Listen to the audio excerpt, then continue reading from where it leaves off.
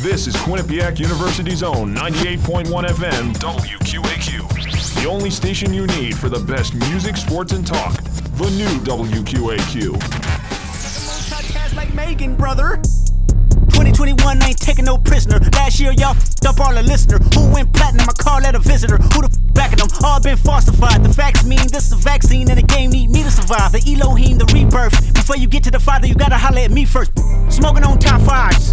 Mother, that album, that single, burn that hard drive.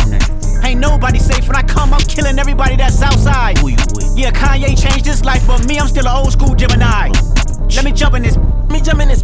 Phones, but I only bring one in this. One daughter, but they all my sons in this. No, ain't getting done in this. I'm scary, I got a gun in this. Smoking on top fives. Stop playing, I'm that guy. Number 2 DM in my beat. That's cool, that's why. Wow. What year is it that we're opening up to Kendrick Lamar on the show? I don't know. It's 2021, so. It's 2021 and we're opening up to Kendrick Lamar. Hey, can I add another number real quick to that? Yeah. $9.38. You know why I say $9.38, Jack? I have to guess that that's like your meal plan. Correct. That's how much money I have in my meal plan as of today. I had to go get the dinner before I went to my job tonight at the sushi place, and now we're left at $9.38. So I'm through. I burned my commuter meal plan 2 weeks ago. And what I ended up doing was throwing 500 Q cash on my Q card. I probably will end up doing the same thing. It's honestly, this now gives me, because I probably average about a meal a day on campus. Yeah. Breakfast at the crib, dinner at the crib, lunch on campus makes sense, right? I spend the middle of my day on campus. Yeah. And this is the one downside of living off campus is that you have to really meal prep. Right. And unless you're, a savvy in the kitchen, which Eric Kerr is not. I can tell you some stories later, independently off the radio waves. Well, I can at least make some breakfast for myself, I pack a lunch. You did. You made yourself a bomb bacon, egg, and cheese the other day. Made the apartment smell all nice and for once. Yeah, there was one time that the apartment did smell pretty solid. Can I just say, if you know that your meal plan is dwindling quickly, yeah, and it's approaching the single digits of dollars left, whole dollars. Going to sushi, man, that's a tough play. Move. That's a tough move. Well, at the time it was in double digits. But then you get the sushi, and when you walk in the sushi place, you know you are spending $10 minimum. Yeah. Yeah. Well, that's the thing too. Is like the meal plan doesn't really offer a lot of like. You gotta be frugal, dude. It doesn't offer a lot of cheap meal options that will fill me up for the night when I'm going to be spending, 6+ on hours here at the school until 12 o'clock at night when I have to close up the doors in the school business. So, I mean, yeah, granted, like it's tough to, really meal prep at that point. I mean, I guess I could like pack some leftovers and heat them up in the microwave that we have in the media suite now, courtesy of Matthew Juronsik. You have your hand on your head. A little foreshadowing of what we're going to be talking about on this episode. Yeah. Rafael Devers just hit a through on Homer. Oh, baby! Nice. Oh, baby! That's nice. Oh, yeah. Okay, so disclaimer. And with that. disclaimer, everybody. We're broadcasting in the middle of a decisive Red Sox Rays game right now. And ideally... Potentially decisive. It's a must-win for Tampa Bay, and Boston sure as hell doesn't want to go back down to Florida to play a must-win Game 5. So it's kind of a must-win for both teams. I would call it a decisive game. But the matter of the fact is that, the schedule falls as it falls. We wanted to be on the air tonight because we missed last week. Shout out the QU variant. And then...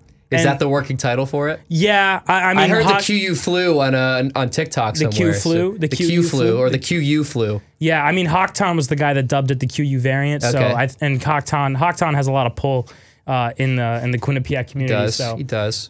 He calls it the QU variant.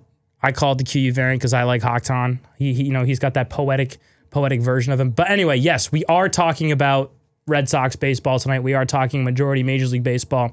It is a bummer that we have to broadcast during the game. However, it does give us a little chance to do a little live reaction, as you just heard on air. That was a raw let's go. and we're gonna get into last night, but to put a bow on the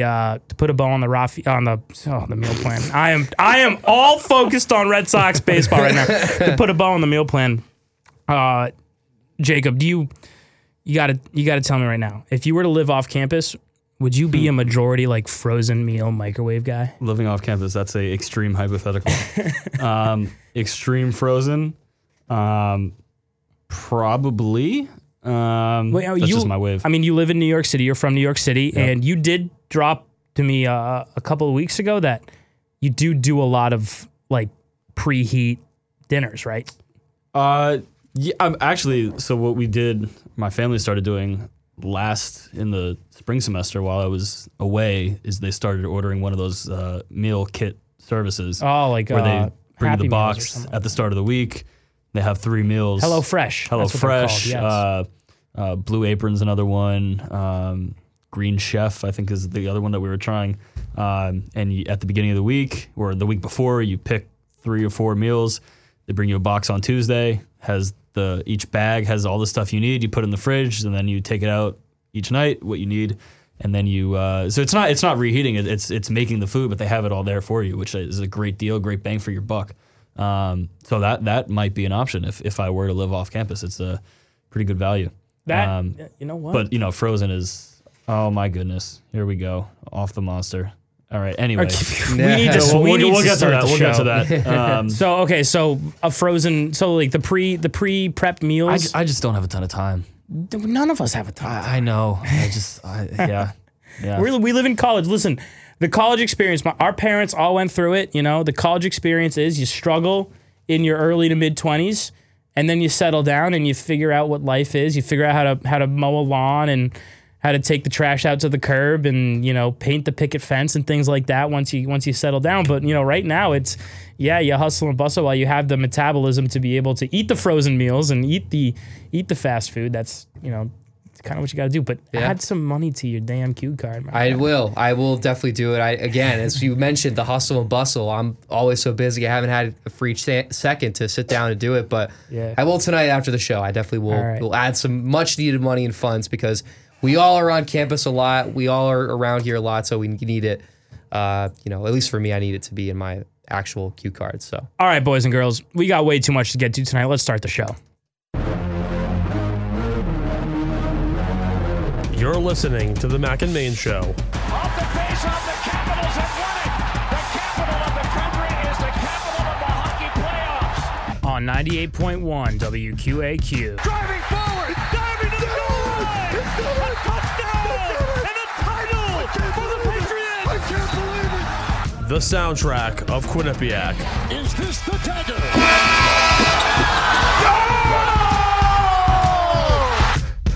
There, Rafael Devers, who singled his first time.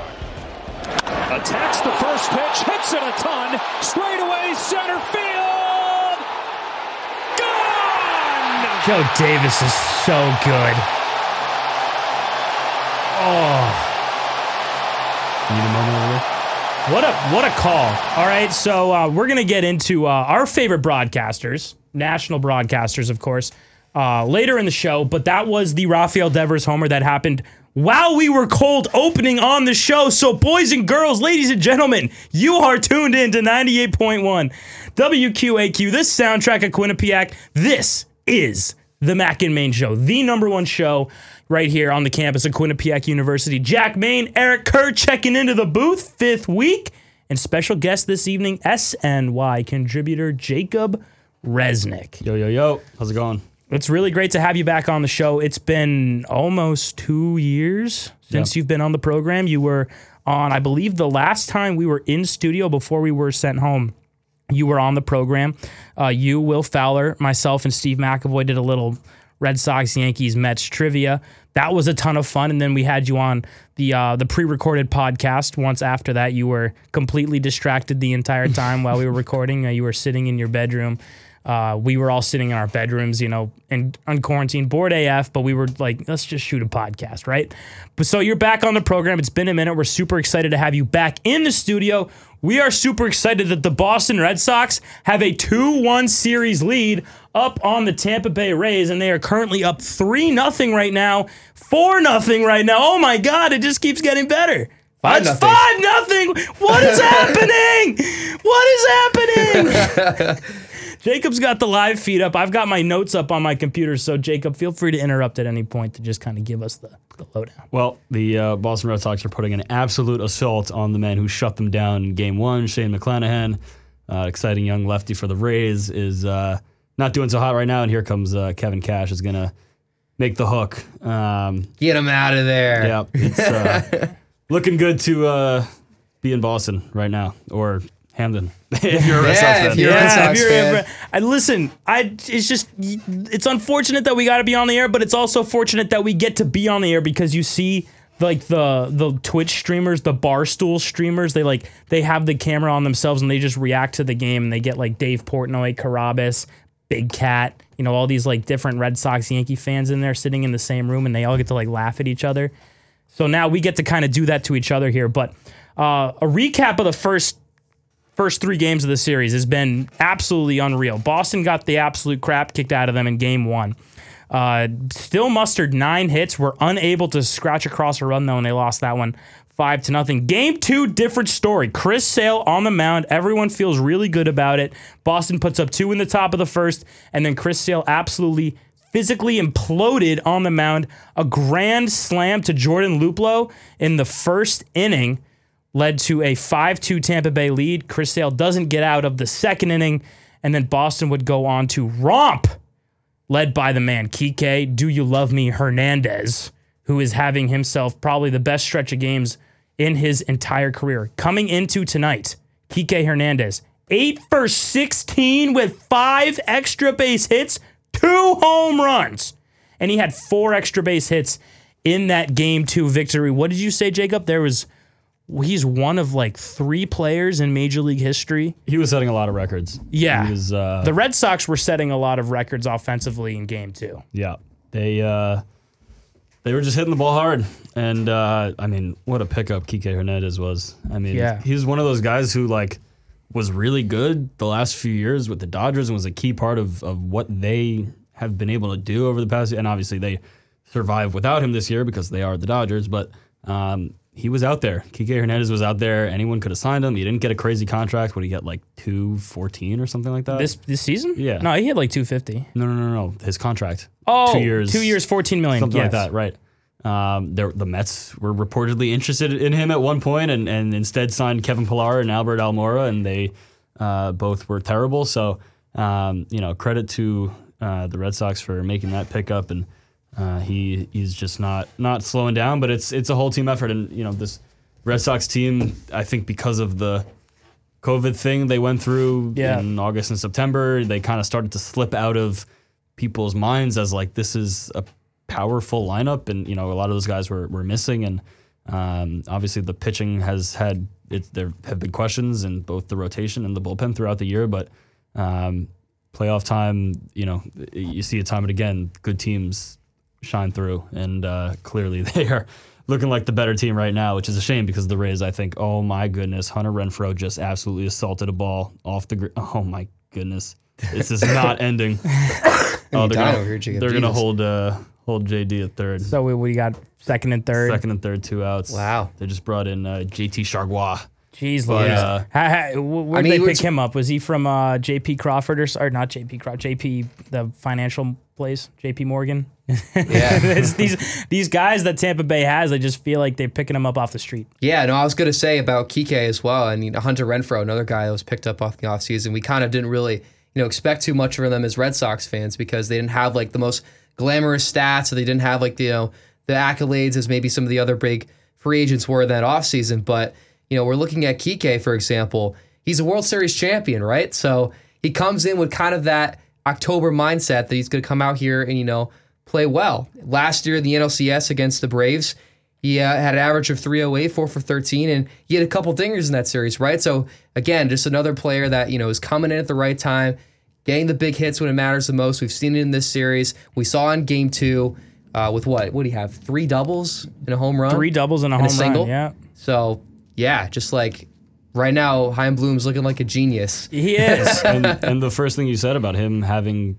been a World Series champion, having been in the playoffs before, like, I think we don't talk about that enough. Like, it's one of those, in the age of analytics and whatever, and I'm obviously not a person to disparage analytics, but in the age of numbers and wanting to quantify everything, sometimes the been there, done that factor falls to the wayside. And, you look at the pitchers the Rays are throwing out there, and obviously they're known for getting a lot out of no names in the past. But Shane McClanahan's a rookie. Shane Baz is a rookie. This guy, JT Chargois, has been around for a couple of years, but he's never pitched in a do-or-die game where you have to come in down 5-0 with 2 runners in scoring position. In an away game. In an away game in Fenway. It was, crazy atmosphere. Like, he's never done that, and it's not easy to do that because these guys aren't robots, and the game is not played on a spreadsheet. So,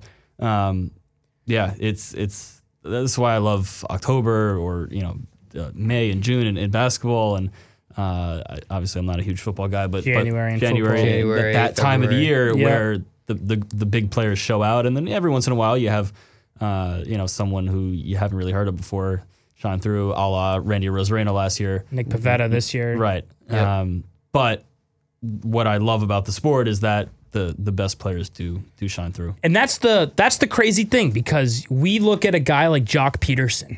Jock Peterson's a guy who's competed in a couple home run derbies. He's gone far in them. But other than that, he's not known for being a headline player in the regular season. But then something clicks for him come October. We saw it happen time and time again when he was with Los Angeles. And then this series, this NLDS that he's playing against the Brewers, he's 3 for 3 with 2 pinch hit home runs. Yeah. There's something about like players that are able to show up when the moment matters the most. And to Jacob's point, it's just all about, the best players shining through. And if the Red Sox go out and they sign Kike Hernandez to a 2-year, $14 million deal, and he doesn't light it up in the regular season, he hits 250, which isn't great. He hits for a little bit of power. But then in October, if he's hitting 500, if he's getting extra base hits, then that's the reason why you sign that guy for an extended period of time. Kike Hernandez was originally signed to the Red Sox to be their everyday second baseman because Dustin Pedroia had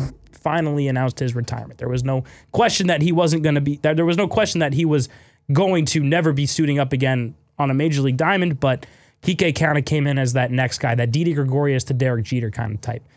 But then injuries happened. Things didn't really suit out the way Alex Cora thought, and all of a sudden Kike Hernandez is a contender for a Gold Glove in center field this year. Yeah. Which is outstanding. No one has more 5-star catches in center field than Kike Hernandez does in 2021. Yeah, and to your Jock Peterson point too, like just a few hours ago, he hit a 3-run shot today that gave the Braves their only 3 runs to win Game 3, put them up 2-1, right? So again, just kind of that joy about October baseball. You kind of make your own headlines. You can make your own headlines as a hero. It doesn't matter what you've done in the regular season lead up to that point. If you have one good game in October, everyone's like, talking about you the next day. Like, I couldn't count how many times, came up with someone, the Red Sox fans, like, oh, did you see the game last night? How about Christian Vasquez, man? Like, we probably wouldn't talk a lot about Christian Vasquez in the regular season, but that walk-off homer alone last night was, man, it was something. It's definitely something that we're all going to talk about for quite some time. That was. Who was the guy in 2015 for the Mets that just kind of was like, you didn't really expect him to be there, but all of a sudden, you noticed him? Daniel Murphy. I should have thought of that. Daniel Murphy. I thought you were like quizzing me, I thought you couldn't remember. No, I straight up was like for us, if it's you could have gotten away with it. Yeah, sold opportunity. Oh yeah, Daniel Murphy. He had been with the Mets since 2008. It was his rookie season, and was just perpetually just a guy. He was like one of the best players on the team for many years because they were awful and didn't have any good players outside of. Didn't he lead the David team Wright. in home runs with like 12 one year? 2009, the first year of Citi Field. That was not a good year, and they have moved the fences in like 5 times. And that was his last season with the team because his contract was up. He was ready to hit free agency, and his swan song as a Met was setting the playoff record for consecutive games with a home run, and he was just unconscious that entire time. Actually, he was then awful in the World Series, but he got us there, and that's all that matters, really. Didn't he? He did boot a ground ball at second base, I remember, in the World Series. That was on that key game. Wasn't that Game 5?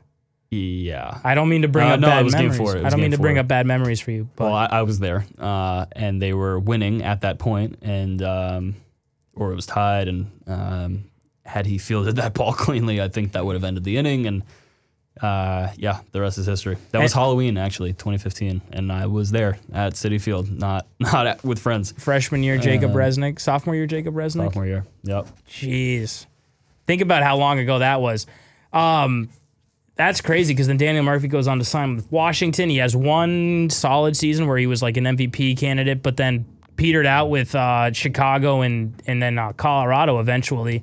And it's one of those players that you just, he had one insanely amazing October. I remember that NLDS against the Dodgers, and he was hitting them off Greinke, Kershaw, and then going into the NLCS, the sweep of the Cubs. Just absolutely insane. Arrieta, Lester, yeah. Yeah. I mean, doing it against like Cy Young Award winners, MVP candidates, and Daniel Murphy was the guy that stood out. Tonight, though, before we got on the air, we obviously did our prep. And before we got on the air, the score was 0-0. Yep.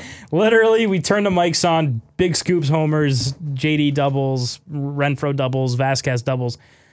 But I said it's extremely important that Boston has to take Wander Franco out of the game. Now, it's been fortunate that Boston is Franco batting right now? Yes. This is Jacob Resnick's new brainchild right here. This is going to be the guy that in 20 years we're going to say, yeah, we watched his debut. He was the first guy to play in the majors that was younger than your dad kind of situation, right?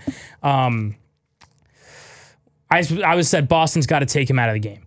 With Erod on the mound, we know how iffy Erod can be. He's had the pitching tip problem. I don't know how I properly say that. But Franco against left-handed pitching this year was absolutely insane. The switch hitter hit 357, slashed 357, 418, 602, and had a 1020 OPS and 100 less ABs as a right-handed hitter. He had only 11 less hits than he was as a left-handed batter. Yeah. Well, right now he's got his number. I Just think, popped out. what was it, 0 for 2 now, right? He's 0 for 2. Just popped out. Yeah, struck him out earlier. Maybe Erod he's got something Well, already. listen, that was a Ron Kulpa classic, not a strikeout. Vasquez kind of framed it pretty well. Yeah. That was the fact there. But Boston tonight, if they hold on, has the chance to, for the first time since 2008, beat a higher ranked team in the postseason. In 2008, they beat the Los Angeles Angels in 4 games in the American League Division Series. They then lost to the Rays in 7 games in the American League Championship Series. The Rays then lost to the Phillies in the World Series in 5 games. How about that ground rule double last night, boys? Oh man. That was we gotta address that because there has been a lot of fallout from that ground rule double. For those who missed it, it was extra innings. I believe it was the top of the 13th inning. Yandy Diaz is on first base for the Tampa Bay Rays. Nick Pivetta hangs a slider outside. Kiermaier pulls it into right field. It short hop. No, it hit off the bullpen wall. Yep. In Fenway Park, which is not very high. It's about hip high. In pretty much the exact same spot that, was it Torrey Hunter who Torrey Hunter flipped over when Big Papi hit his grand slam. Literally the exact same spot. And Renfroe, in an effort to make the catch, his momentum carried him towards the wall. The ball hit off the wall, hit off the ground, hit Renfroe in the hip, and then bounced into the bullpen. This is where the controversy comes into play because the rule clearly states that that's a ground rule double. However, everyone knows, or what the broadcast was saying, is that it is umpire's discretion as to where he can place the runners. Knowing that we have Jacob Resnick sitting in the studio with us, I want to know the breakdown because as a Tampa Bay fan, you feel like you get cheated, but at the end of the day, the rules are the rules. Yeah, so I mean the painful part from the Tampa Bay perspective is that Diaz was a couple steps away from third, before the ball even, or when the ball hit off Renfroe's hip, and even if he fields it cleanly, he's scoring. I think he was running with the pitch. So he's scoring easy. That's the go-ahead run. The inning continues. Obviously, if that was the only run they scored, and Vasquez still homered in the then it's the null bottom of and the inning, void. then it doesn't even matter. But who knows what could have happened if the inning had continued. But so yes, it is tough for the Rays from that perspective. The rule, you started correctly. The rule is that if it hits off a player unintentionally, which it clearly was, that's where the discretion comes in. Was it intentional or unintentional? If it was unintentional, clearly his momentum couldn't stop in time. In that case, it's actually not the rule book. The rule book only says if a ball hits off a player and then bounces over, it's 2 bases. You have to go to the umpire manual, which I don't believe is made public, but what the umpires said after the game when they did the press conference. The umpire's manual states that if it is unintentional, it's 2 bases from the time of the pitch. If it is intentional, say Renfroe picked up the ball and Trevor Bauer chucked it over, the fence, which I don't know why a player would ever intentionally throw a ball over the wall. It's 2 bases at the umpire's discretion, which would be okay, or it would be at where to place the runner's umpire's discretion, and in that case would be like, okay, if he hadn't picked it up and thrown it over, Diaz would have scored, so we give him home and the run, and Kiermaier ended up at third, naturally in that play. So was the rule implemented correctly? Yes, it was 2 bases. It was a ground rule double. The runner had to go back to third because he started at first. Is it a good rule? That's up Shrug. for interpretation. Who knows? Right? Ken Rosenthal wrote a thing today arguing that it should be changed. And I can't remember who it was, but I saw a video of someone talking about it on Twitter where, any other sport where a ball hits off a player and goes out of play, football, basketball, the other team, the team that the ball didn't bounce off of, is the beneficiary. Obviously, baseball's a little different because there's no, defense controls the ball. There's no touching out of play. There's no, you can't step over the foul line and then that's, right. That's not baseball. But any other sport where the ball is ricocheted out of play, the other team is the beneficiary. And in this case, the Red Sox messed up. It wasn't Renfroe's fault, but he didn't field it cleanly and it bounced off him and over. And the Red Sox benefited because they were able to hold that runner at third. So the only issue that I have with the way that it was handled, and this is specifically on social media, is that you have obviously Rays fans who are disappointed that they get gypped out of a run. But then you have the Red Sox fans who are like, this is the rule, myself included. This was the rule. It was implemented correctly. And those who are begging to change the rules are the ones who are trying to insert bias into a series where their bias shouldn't be input, such as you just mentioned, Ken Rosenthal. Ken Rosenthal is a national broadcaster. He's a sideline reporter for Fox and for MLB Network. The time and place for him to be talking about whether or not a rule should be changed is after the season's over and you are no longer broadcasting games for that season. Does that make sense? Yes. Because then I go on and I turn on FS1 tonight and I watch the rest of the Red Sox game and I see Ken Rosenthal's face in a game that should be covered unbiasedly, as Barry Sachs would want to have it, as Rich Hanley would want to have it, as Molly Hannity would want to have it. I now know that Ken Rosenthal does not agree with the outcome of last night's game. Whether that is for my team or against my team, I now no longer have any faith that Ken Rosenthal can give me an unbiased, true report of what is happening on the field. Yeah, I mean, that's definitely a valid argument, and I agree with that in terms of if you're a national broadcaster coming out with that. However, I do think it's okay for someone to share their opinion. It's a matter of how he wrote it. I haven't read the article personally, so I'm not sure how he approached it, how if it was if this is a one-time thing, if he only talked about the Red Sox game, maybe if he incorporate other examples, that might be good. But yeah, I have not looked at it. So it depends on how you report it, right? Like if you have multiple examples besides just that Red Sox game, then it's fine. But clearly this seems like he could kind of just rush it out. So you're saying no way. No, okay. So Jacob just sent me a tweet. Zach Hampel, the infamous ball hawk who goes around, caught Rafael Devers' home run. And it is 80th lifetime. It is his 80th lifetime game home run. Oh, wow. So I apologize. One is to cut you crazy. off. 2 is like, okay, 80 is like, holy crap. Yeah. Imagine Pretty catching good. 80 game home I don't think runs. I ever caught a home run ball before, so. I've never. I've got one toss up to my name, Yeah, Christian I've got Vasquez. one foul ball, maybe 2. I got a Christian Vasquez toss up after Joe Mauer struck out. That is my one major league game used baseball that I personally caught. I did buy one. I got a off toss eBay. And up. it's I one also thing to got a do foul it. ball. One thing to do it in an empty stadium where like a Fenway's Royals game packed. or something. Yeah. But at a playoff game where there's not an empty seat there, Sick. that's insane. Anyway, didn't mean to cut you off. Yeah, no, basically I was done, but I think, it depends on how you report it, right? Like if you bring Right. up multiple examples, if you bring up multiple visuals and videos that showcase this happening before, it's okay. But like if you focus in on like one specific thing and maybe don't have any other backup to that point, then it's like, all right, maybe he comes out a little bit biased, and that's something we should avoid, because as you mentioned, especially if you're covering a national broadcast, like you should avoid showing bias in those situations, because then it comes across as like, oh, this person is like not on my side, they're not for my team.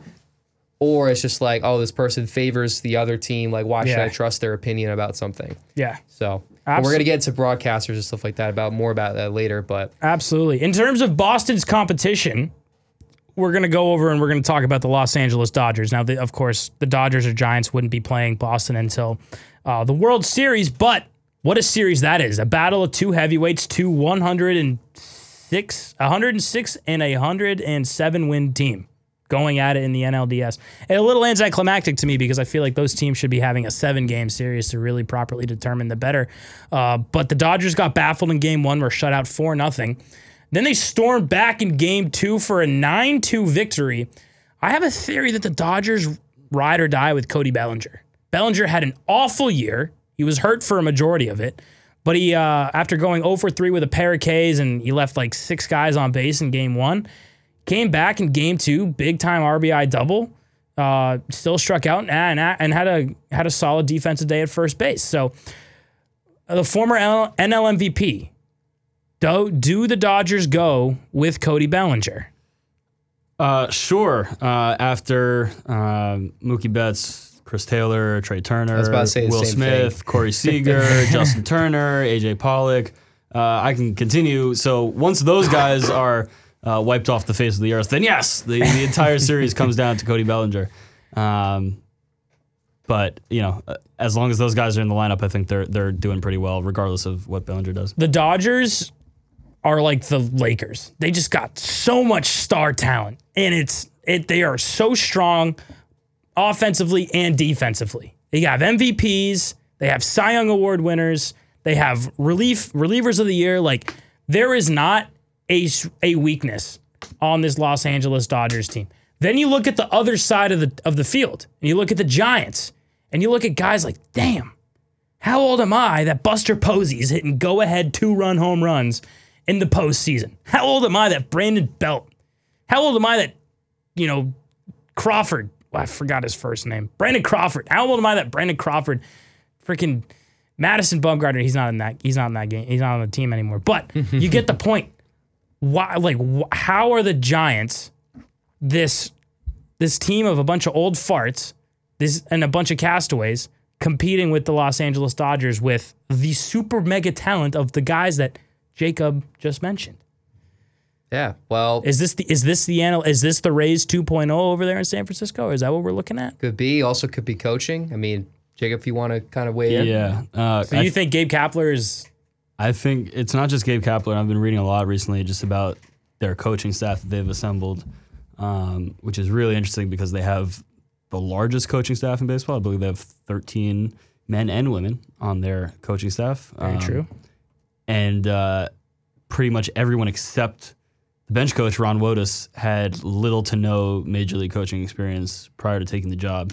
But that entire organization, from the front office down to the coaches, down to the players, are just completely in sync with their message, their directives, and all the synergy really comes together really well. And it helps to have someone like Chris Bryant And, guys like Posey and Belt and Crawford who have been great all season.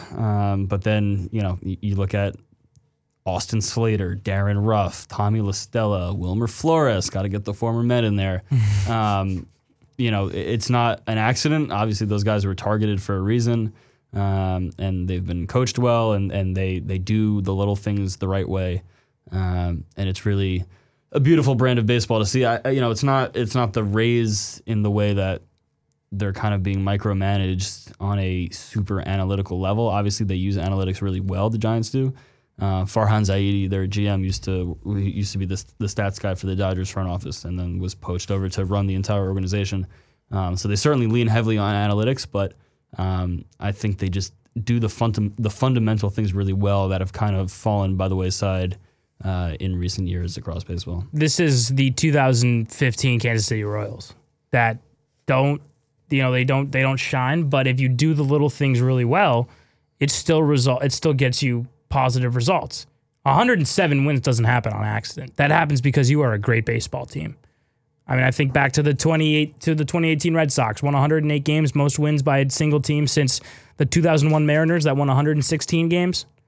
But the fact of, if you can execute on all of your ground balls, you can lay down sacrifice bunts when you need to, the situations, and you can play each situation to perfection, then that beats home runs, it beats strikeouts, it beats big-time moments that we would be accustomed to seeing from the Los Angeles Dodgers. The Dodgers came off a huge wild card win and the Chris Taylor walk-off home run, and then have a rude welcoming by the Giants and get shut out 4-0. You know when I knew the Giants were legit this year? It was, obviously when they signed Wilmer. Obviously, they were playing great all season, but the first time that I knew with my own eyes that they were legit was I saw them at Citi Field. I'm pretty sure it was the last game I went to before I moved back in up here. Got there early, was there with a few friends, and we were just sitting in the upper deck. The Mets just finished batting practice, and instead of heading straight towards the cage, all the Giants players, the infielders, went to their positions, and they were taking ground balls. Just a little I.O.? The infield, no O, just I. But Chris Bryant was at third. Brandon Crawford, a Gold Glover, was at shortstop. And these guys are going through the motions of taking the ground balls and turning double plays. And they've got 3 fungo lines going at one time. And Eric, I don't know how in tune you are to the pregame workouts of baseball, but infield practice is not something that I mostly to see batting practice. Right, batting practice is kind of the thing. And it used to be that decades ago and up until fairly recently, infield practice was, synonymous with batting practice. Yep. But it's just not something that teams do anymore because they'd rather, rest their guys and let them get off their feet before the game. But it's the little things, like I said, that go into making a championship team. We got to get the crack research team on this. Did the what were the Giants ranked in terms of defense? Because I tried to find it as we were talking about it right there, but I got lost in Baseball Reference hyperlinks. So if someone can find that, we're going to take a short break. When we come back, we're going to go right into our favorite broadcasters, which kind of ties into what we were talking about earlier with the Kevin Kiermaier double. You got it? I got it. They were number 5 and outs above average, which is pretty good. 5 out of 30. Yeah. 28 outs above average. Well, the only teams better than them were probably the Astros. Number 2. And Tampa Bay. Number 3. And ALNL. So obviously I got to think about that. The Mariners. Nope. Because the Mariners had a terrible run differential, but that was attributed to their offense. So I couldn't think of one. Number 1 with 50 outs above average is the St. Louis Cardinals. I thought they were pretty bad defensively this year. No, they were quite the opposite, and there was a lot written about them this year, about their defense, especially their infield defense, which... Nolan Arenado, Paul Goldschmidt, that would make sense, right? Edmundo Sosa, their young shortstop, was pretty good for them as well. Number 4, the Rangers, Texas Rangers, another team who a lot of people don't think about. But their shortstop was the best. He's going to win a Platinum Glove. Kiner Falefa. Yeah. Yep. Insane. Anyway, we got to take a short break. When we come back, we're talking about we're talking about the broadcasting. We're talking about the business. We're seniors now. We're getting into it pretty soon. You're listening to 98.1 WQAQ. No friends in the industry, my brothers been my brothers, man. You ain't no kin to me, a fact. Whoa, yeah, you heard about me, you don't know me more than that. Yeah, I know hey, yeah. No friends in the industry, my brothers been my brothers, man. You ain't no kin to me, a fact. Whoa, I was known for snapping when I chat before the app. Stood on everything I said and never took it back. Whoa, no friends in the industry, I had to draw the line between my brothers and my enemies, a fact. Let us start the beat, don't wanna keep it rap. Yeah, you hit us up and now we owe you something back.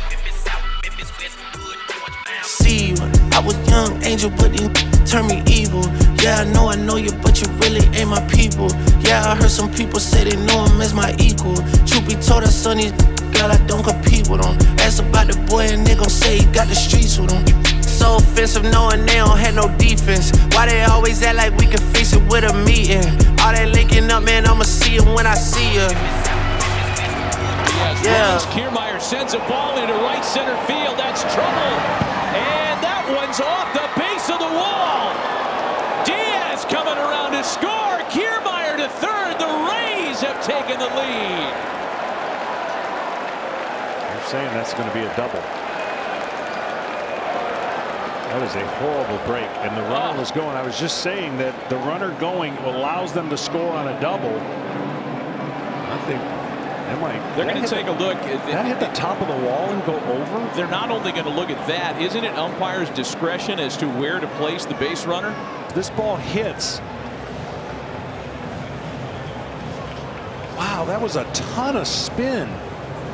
It hits before the wall, down, and hits the right fielder and goes over the wall. So it's an unbelievable break. It's being discussed now with Kevin Cash, the fact that it hit Renfroe and bounced over the wall. All right, here we go. And they're saying it's a double. Are they going to put Diaz back on base? That is amazing break. They are. Incredible break. That's amazing. Well, that will cue us back into our next segment. Welcome back to the Mac and Main Show on 98.1 WQAQ. This is the #1 radio show here at Quinnipiac. I'm Eric Kerr alongside Jack Main, joined by our special guest. #1 show according to who? According to Andrew White, Dan Ball, all those who came before us and gave us the award. Yeah, Jacob. I forgot that they're still here.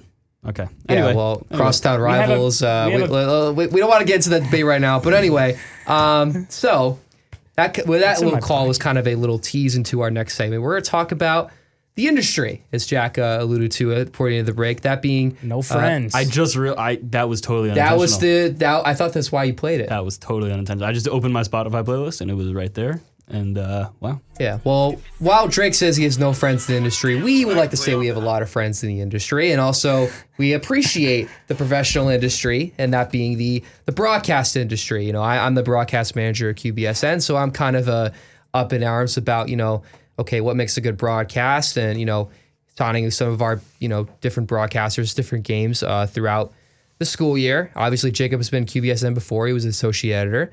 Jack has done a number of calls for us as well. So we all have kind of a good grasp on what that looks like, not only in terms of how you do a broadcast, but maybe, trying to avoid your support for another team. And that call last night from who was play-by-play last night, Matt Vasgersian, who's normally done a bunches of different broadcasts for baseball for MLB in the past. He's the voice of MLB The Show for the past few years.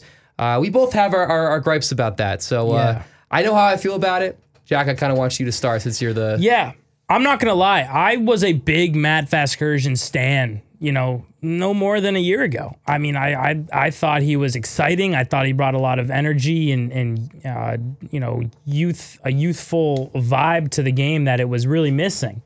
And then we listened to the American League wildcard game, the Red Sox Yankees, and it was broadcast on ESPN. It was Matt Vasgersian's last ESPN call because he's stepping away from that, and it just became blatantly obvious how Matt Vasgersian has become a biased broadcaster on the national stage, and it's why I have now lost my respect, lost my will to want to listen to Matt Vasgersian, and also the fact that he is the voice of MLB The Show does not help. Like you hear the same phrases over and over again on a video game, and it's no fault of him. It's the way that games are built, and but on a national setting when you're live and you should be telling stories and you should be making me feel like I am a part of the game. He was making me feel like I was watching a Yes Network broadcast with Alex Rodriguez in the booth. Yeah, I mean the fact that we listened to the call before and he said,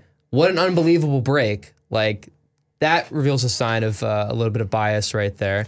And the fact that they would continue, getting to my other point, the fact they would continue to talk about that call and the ground rule double aspect we didn't get a chance to listen to, it was like nonstop, Jack. It felt like they were talking about it for like 5-10 minutes because Vasgersian wanted to just go back and refer to that statement. I guess again because of the little bit of frustration, maybe a little bit of saltiness that the Yankees went out the way they did against the Red Sox in that wild card matchup. So again, when it comes to national broadcasters, it will get into kind of the local argument too, which is an important thing to discuss. I think as far as national goes, again, this is, average baseball fan or, fan of the team comes in and, watches the game and is just looking for, as you said, just the guy who's out there just to tell the story. And the fact that there's, kind of these constant, it's not just like a little slip up. It's like constant, putting down your throat that, hey, I'm mad and frustrated about this call without saying I'm mad and frustrated about this call. Then that's annoying to me. And that's not fun to listen to. And that's not fun if you're, any sports fan, not just baseball. So if Matt Vasgersian is mad and frustrated about the call, what is he being biased towards? He's being biased towards the team that he feels like the call should have been in favor of. So I think that yes, the Red Sox did catch a break, right? It is, however, in the rule book, and I saw on Twitter today from Adam Kaufman that last night's Red Sox ground rule double, the Fenway double, is baseball's version of the tuck rule. It's in the rule book. Nobody likes it now. No one really knew it was in the rule book, but it's a rule. And if you don't like it, then voice your displeasure. And this kind of goes back to my earlier point about Ken Rosenthal writing a column for The Athletic. Voice your displeasure when the season's over and you're no longer... What difference does it make? Because when I see Matt Vasgersian or I see Ken Rosenthal on a game this postseason, and if the Red Sox are playing in that game, then I know that he is unhappy with something that went down that benefited the Red Sox. It has nothing to do with the team. If it was the Kansas City Royals or if it was the Oakland Athletics or it was the Mets, what difference does it make? If the call was the call, they're not, first of all, they're not upset. They're as baseball people are questioning whether or not it should be the purpose of the rule, and what I was trying to explain before, why should the team who created the issue benefit from it?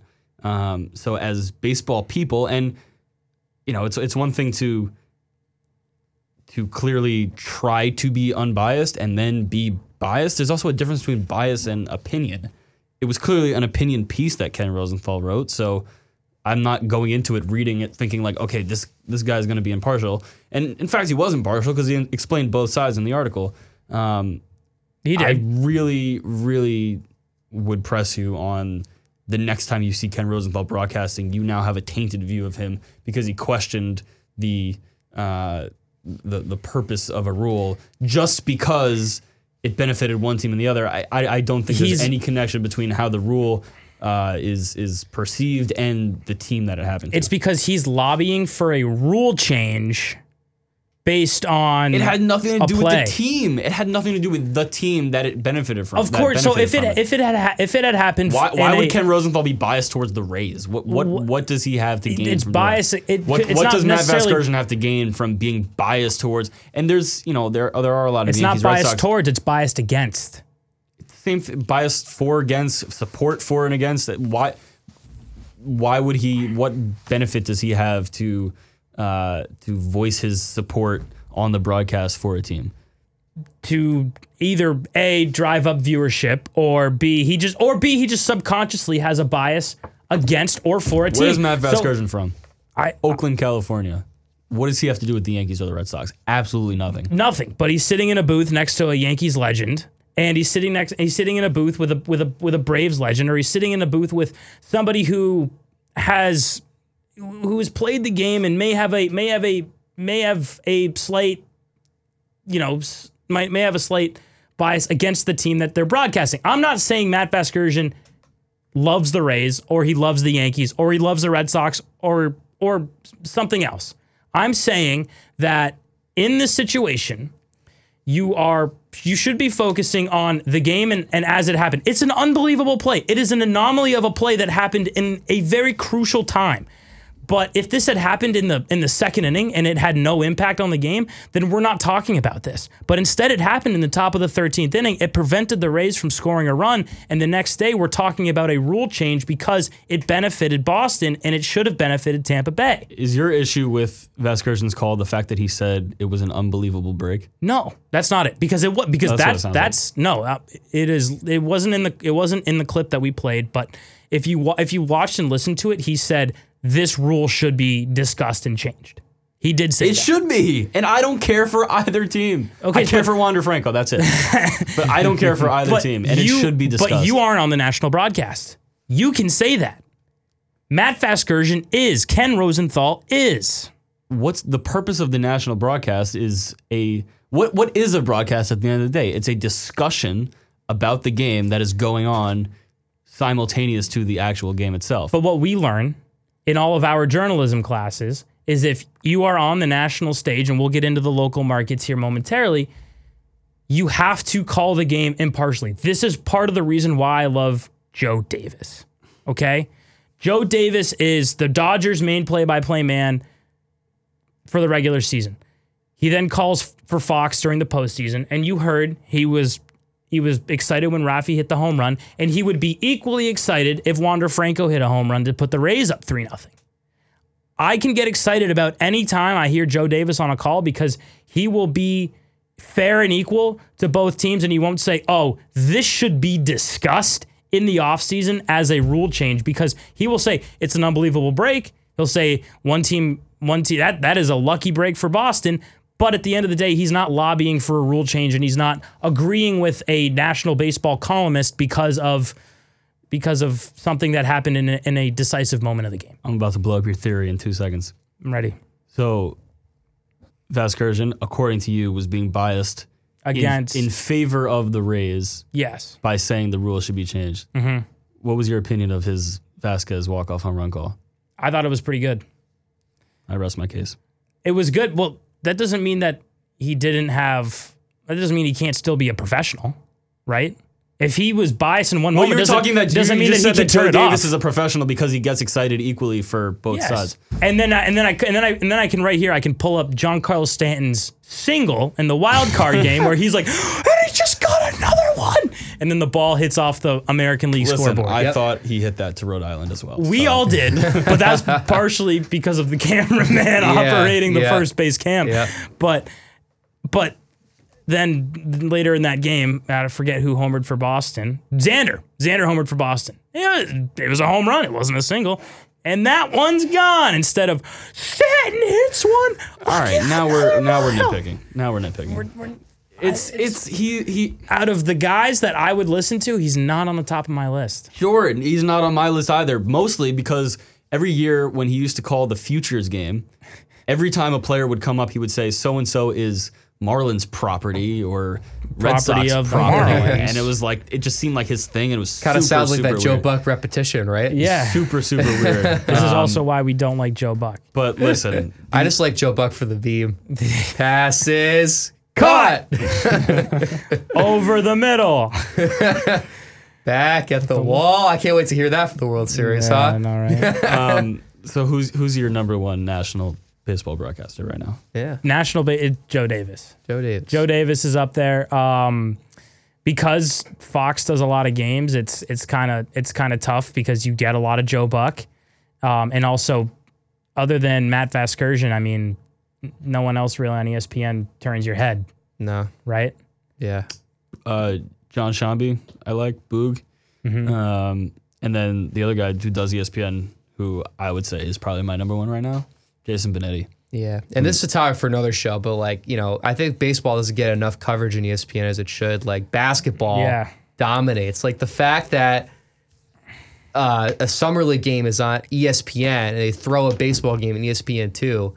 Like summer league, regular season baseball. Like, come on. Like I'm a basketball fan, but like I know there's priorities between which one should get the more coverage. We were in my apartment on Friday night watching one of the games, and it was a Verdugo made that insane catch over the wall to rob Nelson Cruz. Yeah. And someone's on House of Highlights Instagram, and they're like, "Dang, Lonzo Ball just hit back-to-back threes in a preseason game."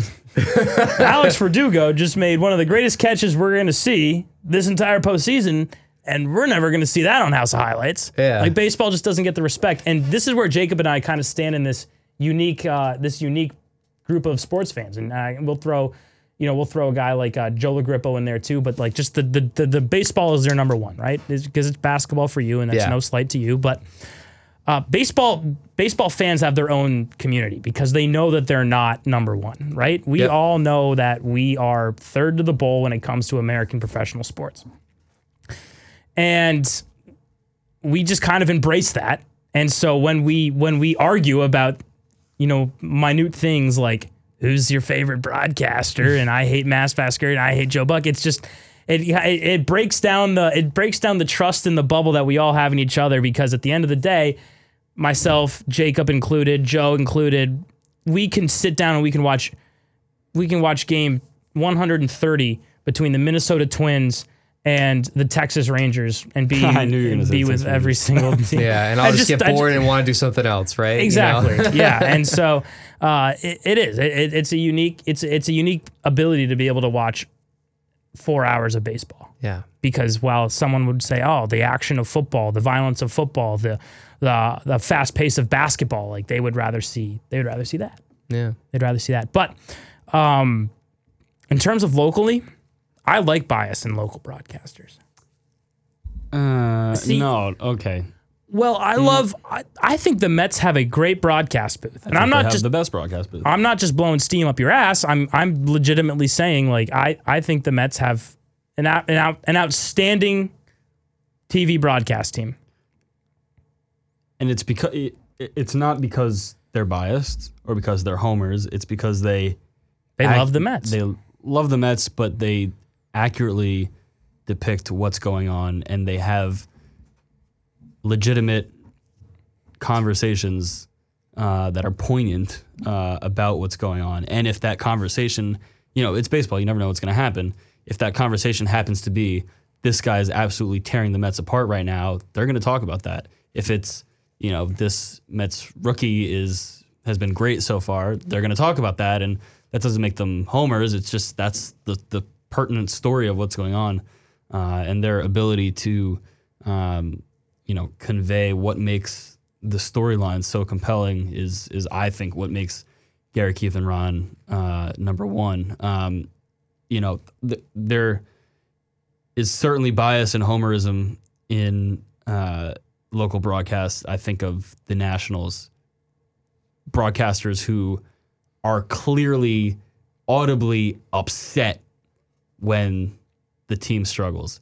When the Mets lose, Gary Cohen is as straight as he has ever been and is going to give you the story. If the Mets get no hit, like this is a huge story that needs to be covered properly on the broadcast, and Gary Cohen's going to deliver every single time. Hopefully not a lot of times that the Mets are being no hit, but if the Nationals get no hit, Bob Carpenter and FP Santangelo are the absolute worst because they're going to shut up and just give you dead air for 2 minutes because they're pissed off that the Nationals got no hit. Mm-hmm. Like that's what bias manifests itself as on local broadcasts. Who's the Hornets guy? I was just about to talk about him, actually. Eric Collins. Bridges! Yeah, and he only does it for Hornets players, too. You'll never catch him being that excited for any other team. It's only for his team. And, while it does sound kind of, obviously it's biased, I think it adds like a fun element to it, especially for like the Hornets fans and people that, especially for a team like the Hornets, because honestly, I don't think that team really has a lot of enemies with a lot of people. I don't know what you're doing over there. Jack, what was your number one key to the game for the Red Sox? Taking Wander Franco out of the game. 2-run shot. Oh boy. What did I tell you? Off of Erod? Nope. No. Tanner Houck. Tanner Houck.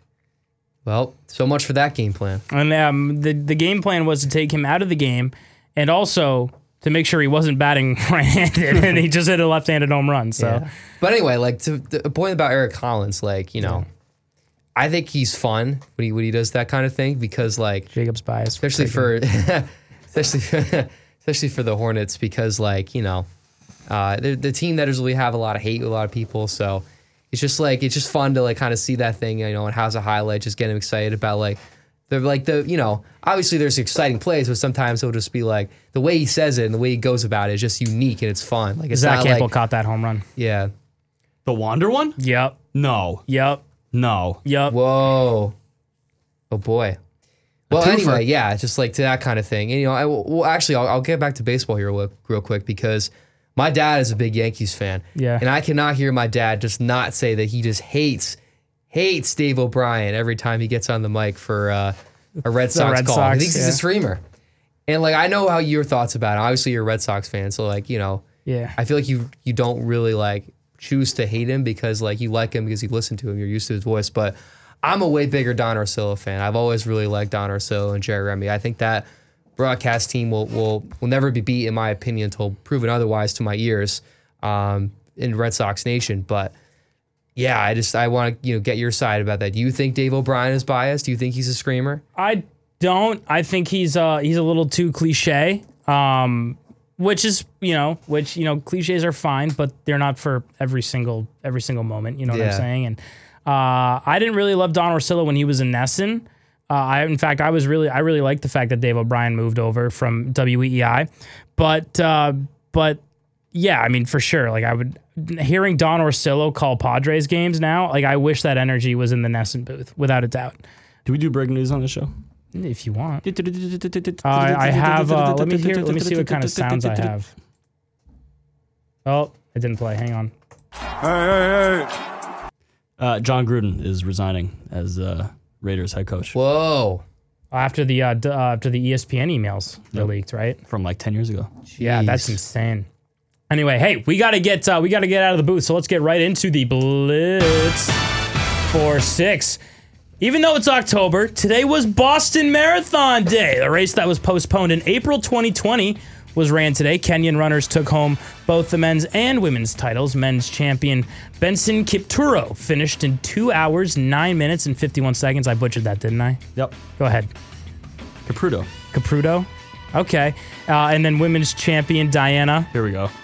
Go ahead. Kipyogi finished in 2 hours, 24 minutes, and 45 seconds, which is Jacob Resnick's 5K time. Jesus Christ. Shout out to my former teammate Sean McDonald for running in his very first Boston Marathon. WNBA Finals is underway, and the Chicago Sky lead that series 1-0 over the Phoenix Mercury. They played that game one yesterday as Kalea Cooper's double-double, 21 points and 10 rebounds to be exact, helped lead the Sky to the victory, hoping they can get their first ever WNBA Finals win. Mercury is looking for its fourth, and that tip-off for Game 2 will start this Wednesday at 9 p.m. J.R. Smith plays in his first college golf tournament. The former 6th man of the year recently celebrated getting a B on his midterm, and today took it out to Elon Phoenix Invitational in Burlington, North Carolina, representing North Carolina A&T. Is that athletic and training? A&T? Something in Probably not. What is A&T? Agricultural and technology. Something. Okay. Yeah. Well, North Carolina AT. Smith shot 10.